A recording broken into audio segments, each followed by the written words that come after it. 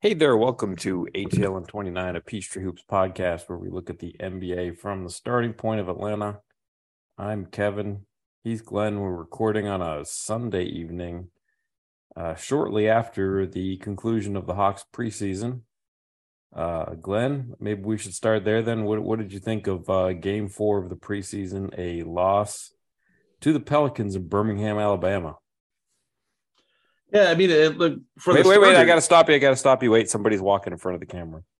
Oh, okay. There you go. There you go. I was wondering what happened. I couldn't see you. It was like it's just the back of someone's head. So, I can only give you commentary for the about roughly 1/3 of the game I saw. Because I was that wasn't obscured by fans. I mean, for the starters, it looked like a group that was playing their last preseason game and had kind of already accomplished mostly what they wanted to accomplish and such. Apart from, I think Okongwu is still trying to get kind of some jump shot range, kind of dialed in a little bit, and it looked rough there, but it's still early in the season. But for me, and going by the content you put out on Twitter afterward, I think the Jalen Johnson material was the only really big significant takeaway I had. I was just, we talked before about how in game three he was pretty tentative, not super aggressive, not super assertive. And we talked about how,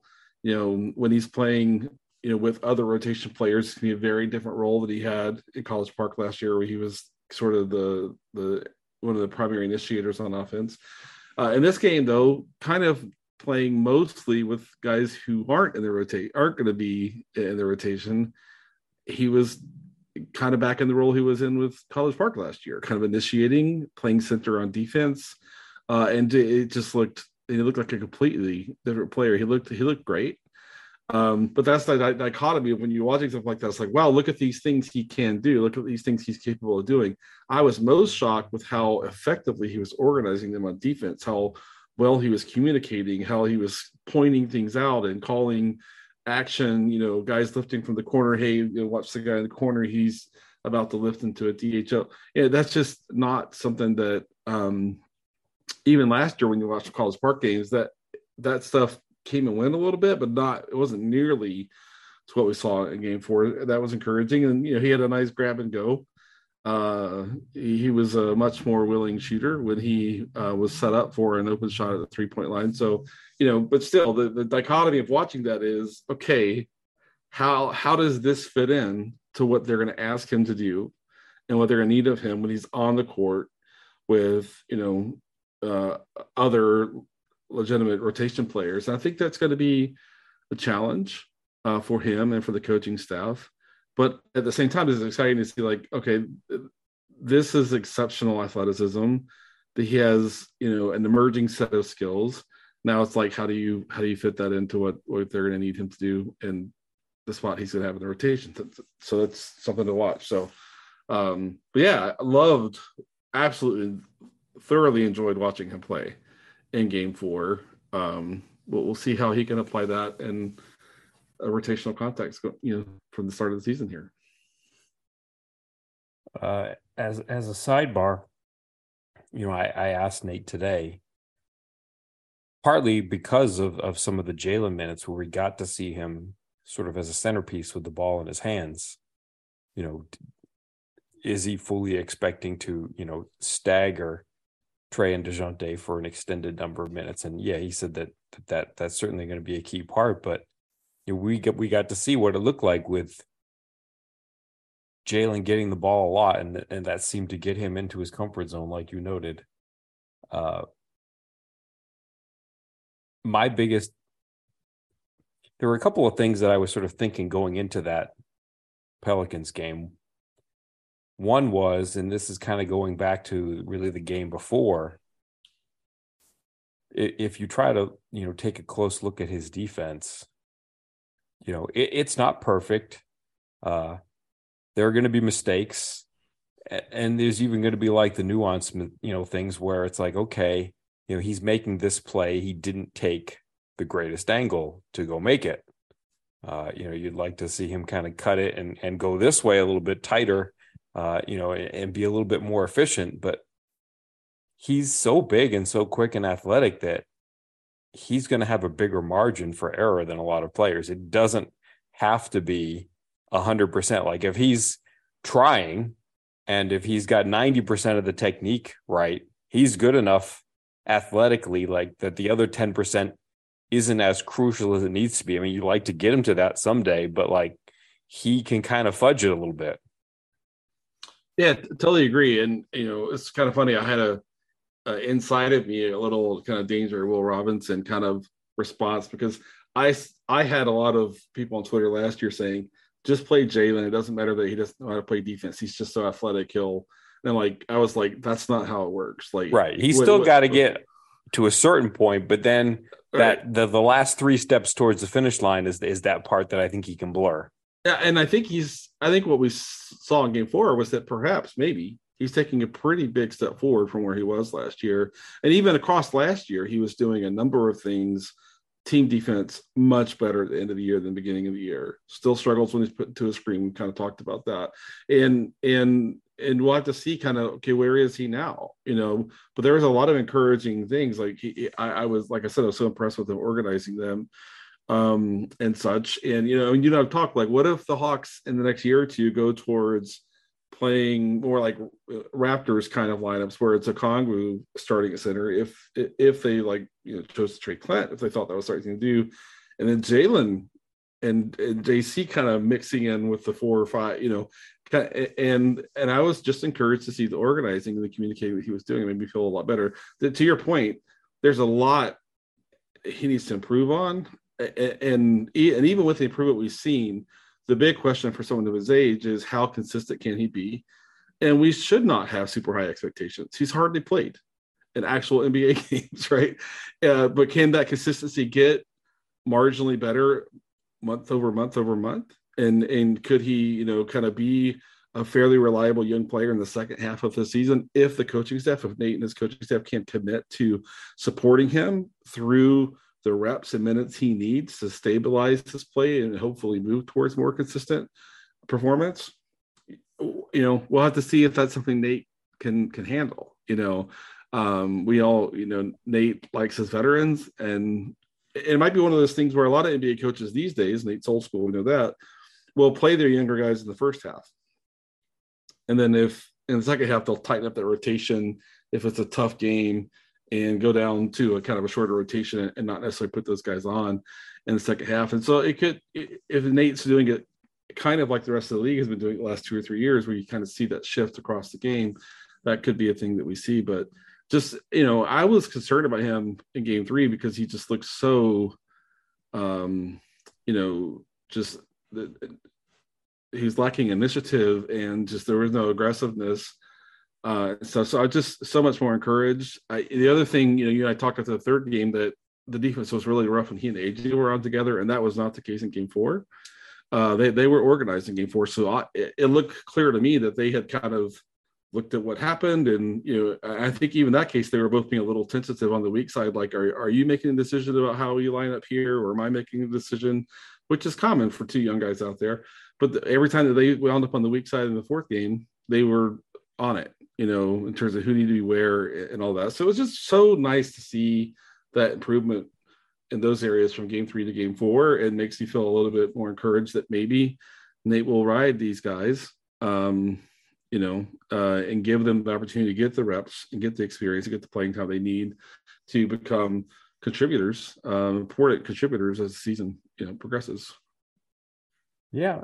I almost, your point about the bench is shortening in the second half. I almost feel like he might survive that. Like it might happen, but it might be somebody else. Like I think Nate is excited to see what he has, and he's talked at times about the pairing of Collins and Okongwu. So I think the flip side of that would be maybe we'll see some minutes where Jalen plays more with Clint Capella, and I'd certainly be interested to see what that looks like. Yeah, there's some nice protection for him there. If he makes mistakes, Clint's more capable of kind of cleaning things up on the back end and things like that. So that's a way to kind of downplay a little bit of the risk early in the season. But yeah, I think the other thing that I thought was I've been excited about Okongwu becoming a little bit more of an initiator in the offense. I think you and I both talked about his passing skill is already above average for a center. Yeah, definitely. Pretty good ball handler. At this point too, probably not above average, but probably average at this point already. But when he and Jalen are on, it's like, are you like, no, we want Jalen to create here, and if we're choosing a 4 or a 5 to kind of come up and work and screen and get in that short roll and all of that, it's like, which one do you prioritize over the other? It might be matchup based, depending upon what the opponent has, kind of the 5 and the 4. Right. But it's interesting to kind of just think about, like, which way do I think they should go? If both of those guys are on together, which could happen, thinking about how first unit, second unit kind of lines up. So it'll be interesting to see how they kind of handle that prioritization. And like I said, it might be a game to game, matchup to matchup kind of situation, but I'm still interested to see how that looks when the season gets going here. Do you have anything else that you want to talk about, either with regard to Jalen or preseason game number 4? I don't think so. My trade prediction on technical fouls is still looking worse and worse.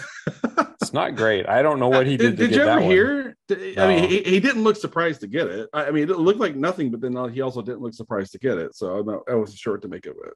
Yeah, I mean, maybe it was like a ventriloquist trick where he said something he was supposed to say, but didn't really make any demonstrable projection of what he was trying to say. I don't know. Yeah. I mean, I'm excited for the regular season to get here. I don't know if we have.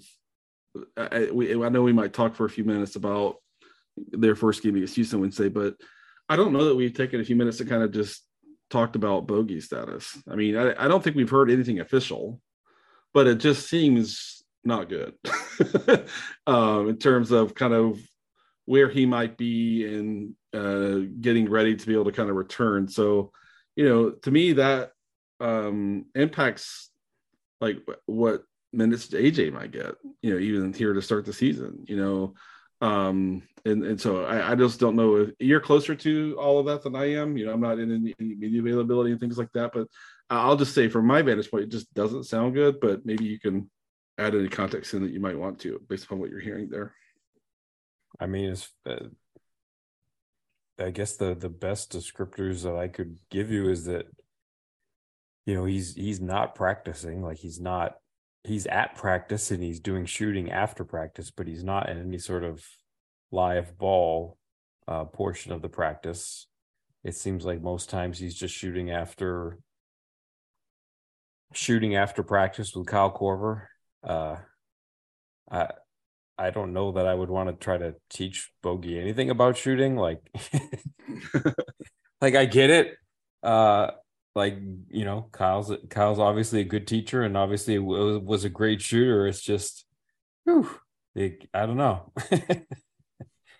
But you can see them working on a different technique. Today he was like trying to tell Bogey that he's trying to have him practice take longer strides into his pull-up jump shots, and I think the idea was to sort of engage the lower body so that he would be using more of his legs for lift if he took the longer strides into it.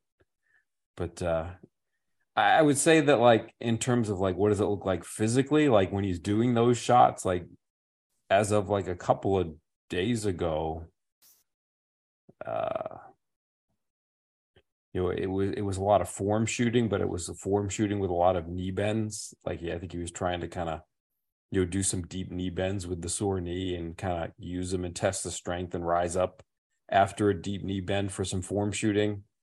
Today, it looked like there was a little bit more to it. Nate said today that he's not going to play in the preseason opener, but when he was shooting Korver, instead of just sort of jump shots or form shooting, it did look like he was practicing some things like Euro steps where he was putting some torque on the knee. So, maybe that's, just a little glimpse of a bright spot that he's getting to that kind of point, because I'm not sure he was doing that kind of stuff a few days ago. Yeah, well, hopefully that's a good sign. I just wonder how much like running and sprinting and stopping he's doing. That's the thing that I would be most curious about, right?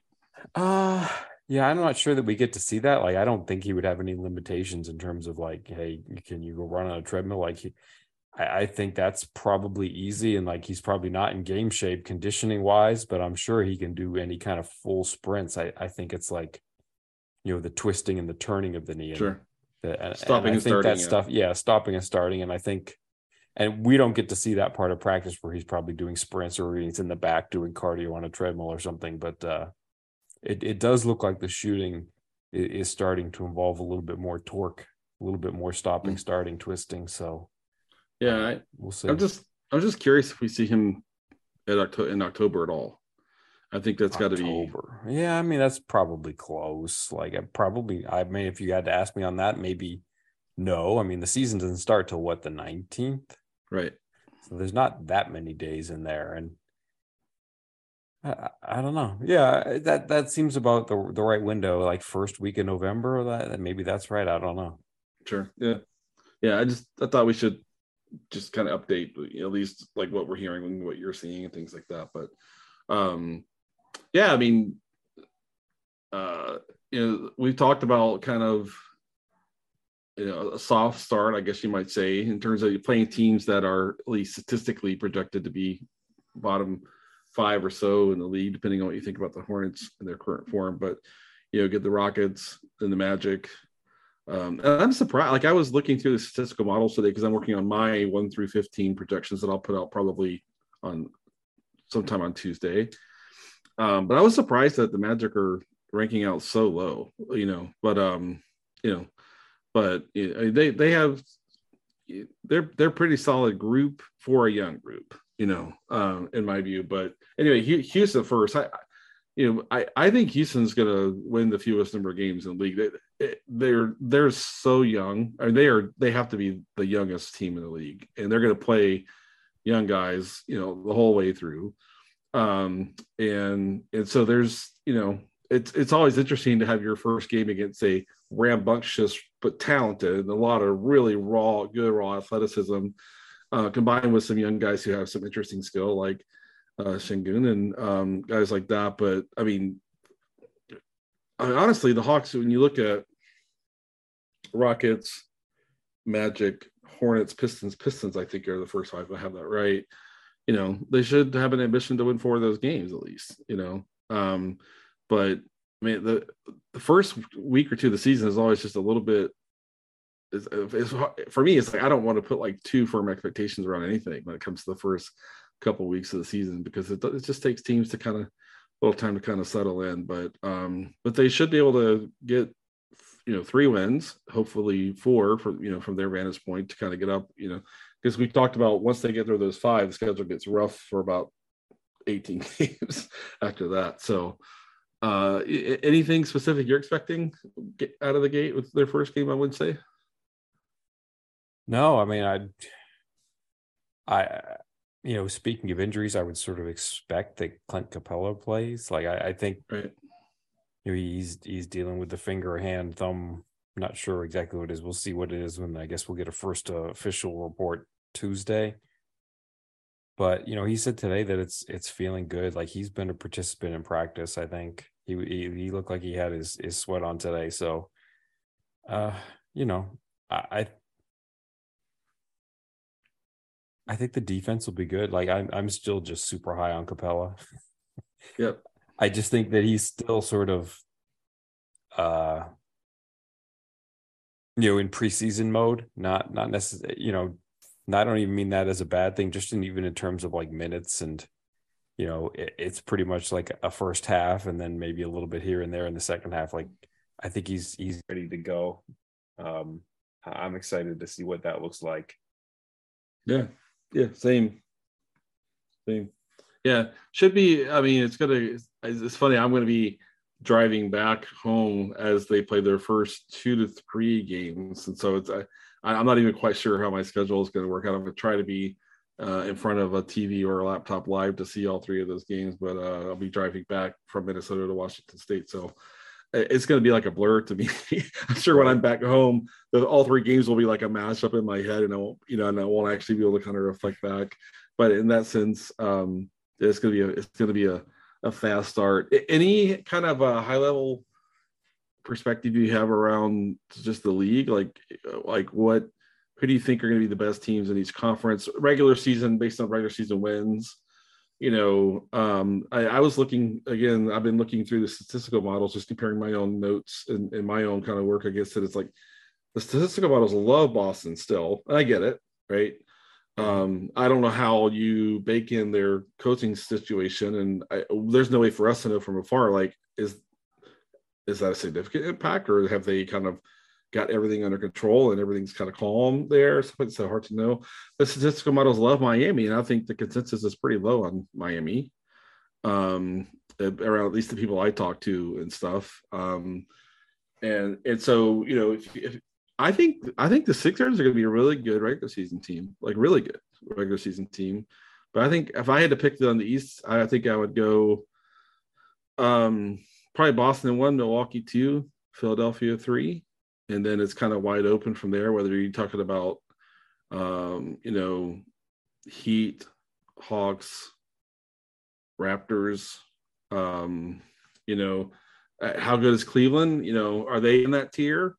It wouldn't shock me just because Jared Allen is so freaking good defensively and is going to kind of clean up a lot of what my issues might be. So for me in the East, I think I have Boston, Milwaukee, Philly, 1, 2, 3. But the West is like a wide open to me. But in the East, do you see it that way, or do you see something different than I do? Yeah, I think the East is. I guess the two things I would say about the East is I think that they just continue to get stronger. Like I think the East is deeper. I cling to my conviction of what I said last postseason, which is that Boston and Milwaukee beating up on each other was the greatest thing that could have ever happened to Golden State. Like, right. I think that was a huge factor in why Golden State was able to win the finals, is that Boston just came in with Tatum really dinged up and just being really low on the energy health meter. I thought they opened the throttle. Maybe they had too much to get through the East, right. But they were playing incredible minutes. Tatum, had that whole shoulder thing, and I think the East is deep. I think the East was deep. I think the East got deeper. Agreed. I think a lot of the talent shifted from West to East in the offseason with guys like DeJounte and Donovan Mitchell. I mean, you're dinging teams in the West and adding them to good teams in the East. That's a potent combination, and I just think the East is deeper again. Boston, Milwaukee, Philly. That seems about right to me.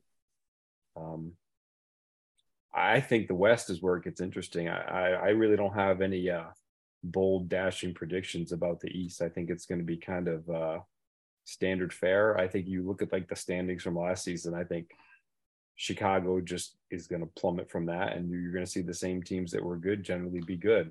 And then none of us know what to make of the Nets. Like, I didn't throw the Nets out there. The Nets could be second, like the 2 seed. I wouldn't be shocked if Ben Simmons played their whole season and Kyrie, was kind of available and all that sort of stuff, or they could like be 6-7 again, kind of in that range all over again. And it would surprise. I just don't know what to base my expectations of them on. Right. So, but they could show up in anywhere in any of those tiers for me. And the West is hard because I think we know the Warriors are going to, play the regular season kind of in third gear. I think, I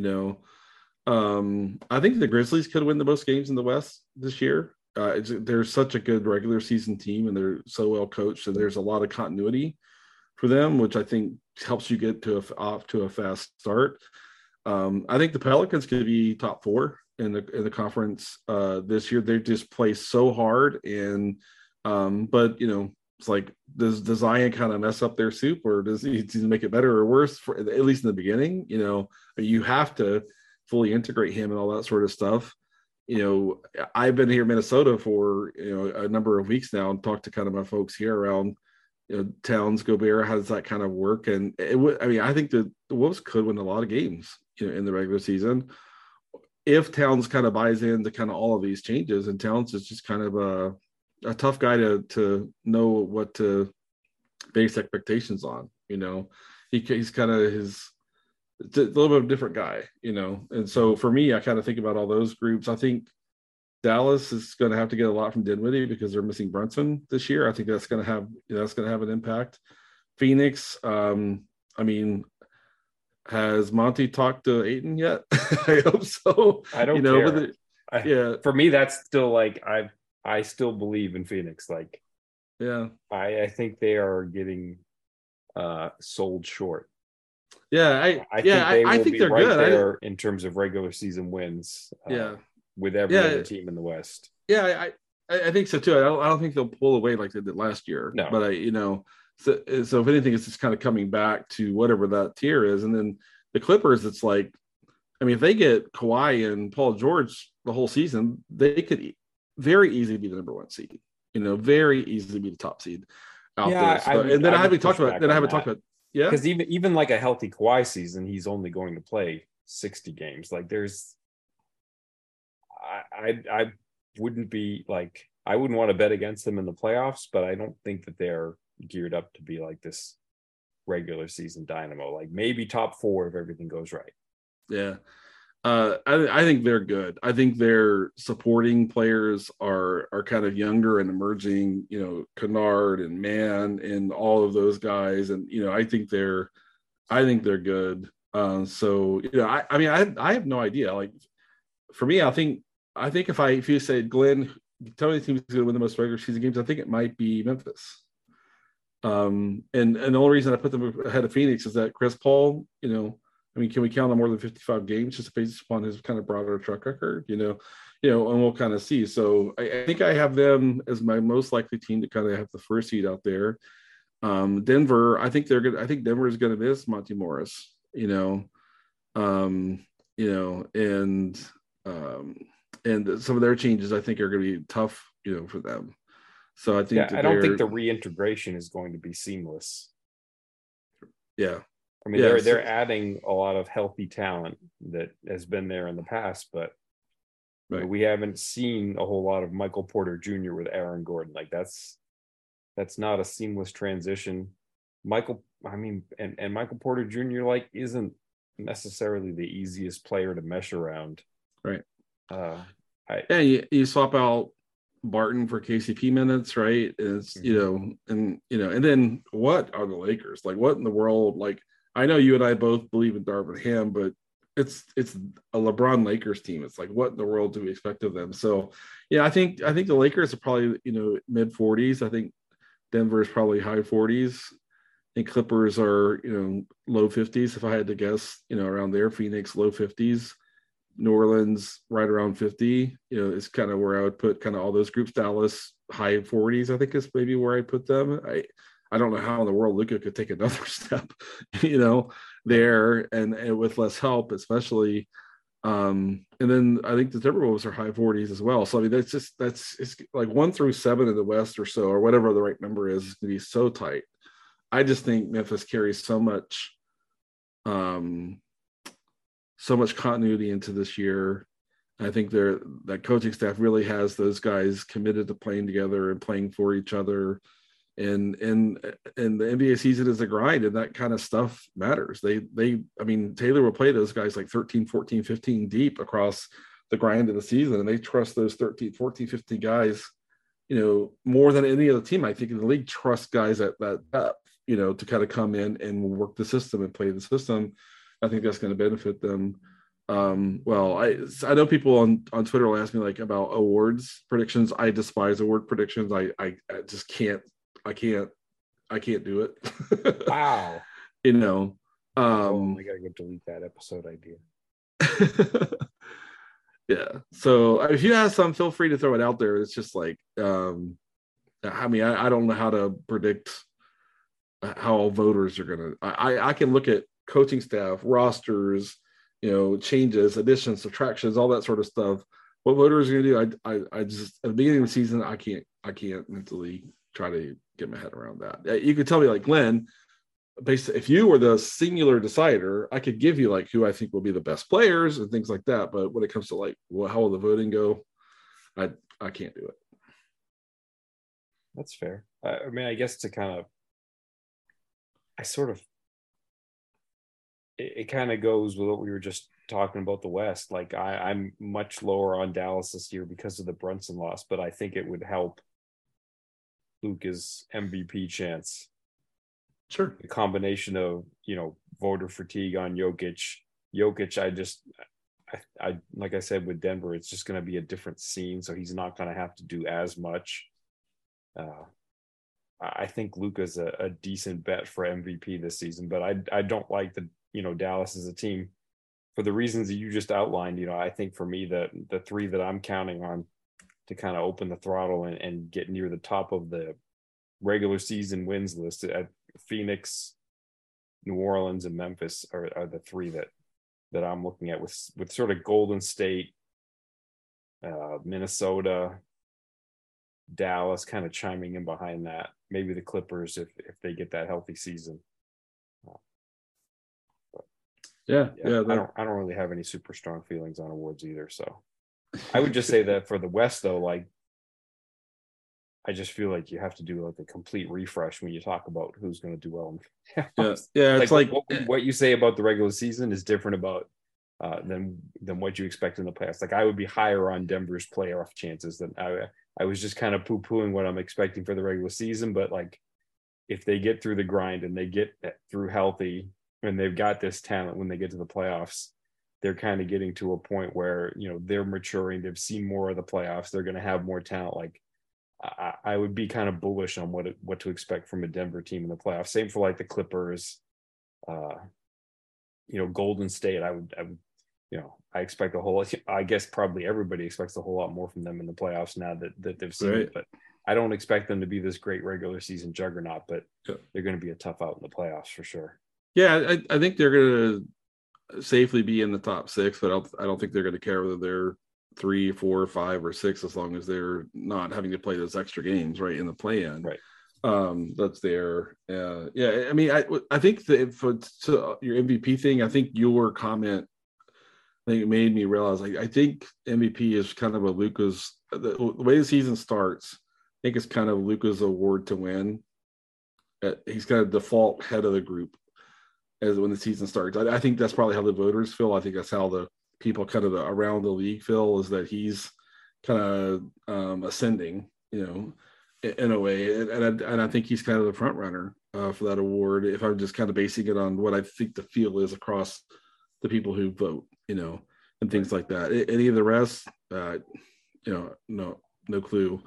But yeah, I mean, the changes in Dallas, so I mean, it's going to be interesting. They had changes at the center position that make it interesting and it's going to see, like, can they replicate the defensive performance they had last year? Jason Kidd, is he really a different coach than he was in Milwaukee? Can he replicate that in year two? So Dallas to me is one of the most fascinating teams to watch. They're getting THJ back. Dinwiddie will have the whole preseason to kind of integrate and all that sort of stuff, and that's where the help is going to come from for Luka, is those two guys. Right. But I love a lot of the guys on that roster. Dorian Finney-Smith being top of my list, Maxi Kleber, things like that. So the West is so wide open. That's going to be fascinating to see, like, how hard did the Clippers put their foot on the gas for the whole season. What do the Warriors actually, how hard do they actually try? How does Denver integrate their guys? How in the world does Chris Finch handle integrating this, non-traditional kind of, twin tower kind of scenario? It's going to be super fascinating. I think the East is going to feel a little bit like last year, where it was kind of a real, race the whole way for kind of the pecking order, but the West is like just a completely different organism than it was last year, I think. So should be fun. I'm excited. I think I'm asking you a question that's not unfair to ask, even though it's kind of certainly very detailed, but like, what do you expect Minnesota to do defensively when Towns and Gobert are in there together? Like, where do you put Towns? Do teams try to pick at Towns? Is there a way to do it? Is there a way to cover it up so that it's not quite the liability? I mean, like, what's going to happen there? Like, it's going to be a different role for him than maybe what he's been used to. Yeah, so there's two parts, right? Like what is the plan that Minnesota will love to execute? I think it's going to be funnel everybody towards Rudy, let Rudy kind of own the paint, right? Right. Let Towns be the weak side rim protector, the sort of the JC role, that he plays for Atlanta, and things like that. But I think opposing teams are going to try really hard to get Rudy up out of the paint. They're going to run a lot of 1-5 pick and roll, 2-5 pick and roll, depending on what the other team has to offer, and force Towns to be the guy actually protecting the rim, because that's the best way to get him into foul trouble. Towns still fouls a ton as a rebounder, and Minnesota's banking on Rudy kind of taking a lot of rebounding load off of Towns and helping that keep Towns out of foul trouble. I think they'd be happy to say, if the other team's going to put their small forward or power forward in the weak side corner, we're just going to put Towns on whichever one you put over there, and we'll kind of play on. Will teams choose to bring Rudy up, with a pick and roll, bringing his man up, or will they put Towns in it because Towns is pretty terrible navigating the pick and roll? I think there's some stuff to work out. I'll tell you this: they look. I think they played one game together, and they looked awful in the one game that they played together. They looked absolutely awful. But how seriously were they taking it? How much of the actual full plan were they trying to execute? I don't know. I think very highly of Chris Finch. Super highly of him. But how much of a priority are they going to let Ant freelance a lot this year, kind of do his thing? Like, if so, how does that work with Rudy, who is robotic as an offensive pick and roll guy? I mean, he's like in the right spot, setting the right angle. Ant just kind of, doing kind of ad-libbing is going to be kind of just a strange fit there. So it's a weird kind of formula for them. But I think Chris Finch is, one of the better coaches in the league, and we'll see how he kind of gets his arms around that. But Jade McDaniels is like one of my favorite emerging kind of guys, so can't wait to see kind of what happens with them. But I think the East is gonna be a little bit more of a replay, the West wide open, and we'll go from there. All right. Well, I appreciate you taking the time to do this, and we've got some real games to talk about now. Can't wait. Have a good night. You too. Thanks. Mr. Murray, what's going on? What's going on? Not you, man. Now that you've had some time to get some live play with the guys against other teams, I mean, where do you guys feel like you stand as far as that competitive mindset that Nate wants you guys to build, especially as you guys build your identity? As far as the competitive part, I think we're on the right road. But where we want to go, it's a long ways, and that's the beauty of it. You want to be able to have room to improve. Growth is an important thing in life in general, and obviously we play basketball as well. So, you just want to grow, taking one step at a time, and build together. I mean, what do you, I guess, put as the first major goal that you guys want to accomplish, to get off on the right foot? How we in here competing every day, translated to the games, and the good part about that is, we're not competing against each other. We're to go compete against, the rest of the league and, do it together, through the ups and downs. So, I think the goal is always the same. Take one game at a time and, always wanting to win. Yeah, and Nate has talked about, you and Trey both running units individually, but also together. I mean, how has it been building that chemistry with that starting five? It's been good. I'm learning the plays each and every day as we go. So, I'm getting more comfortable there. And, if Trey got the ball, I'm running. One thing about me, I'm going to adapt, I'm going to adjust to the game. And I play hard, so I think that makes us for a lot of things. And, like I said, we're a long way from where we're trying to go, but I think we're in the right road. What has been the most challenging part about kind of adapting? I mean, I know you're a professional, but there's still challenges that come your way. I mean, what has been the hardest thing to overcome?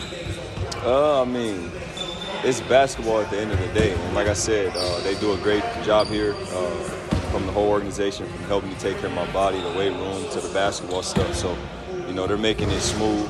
For me, it's just going to take time. I was in San Antonio 6 years, and now I'm in Atlanta. So, anybody, they'll be regular to go through the same thing and take time. So I'm just enjoying it. Like I said, through the ups and downs, I'm going to take it one day at a time. Shante, Houston was a division rival for you.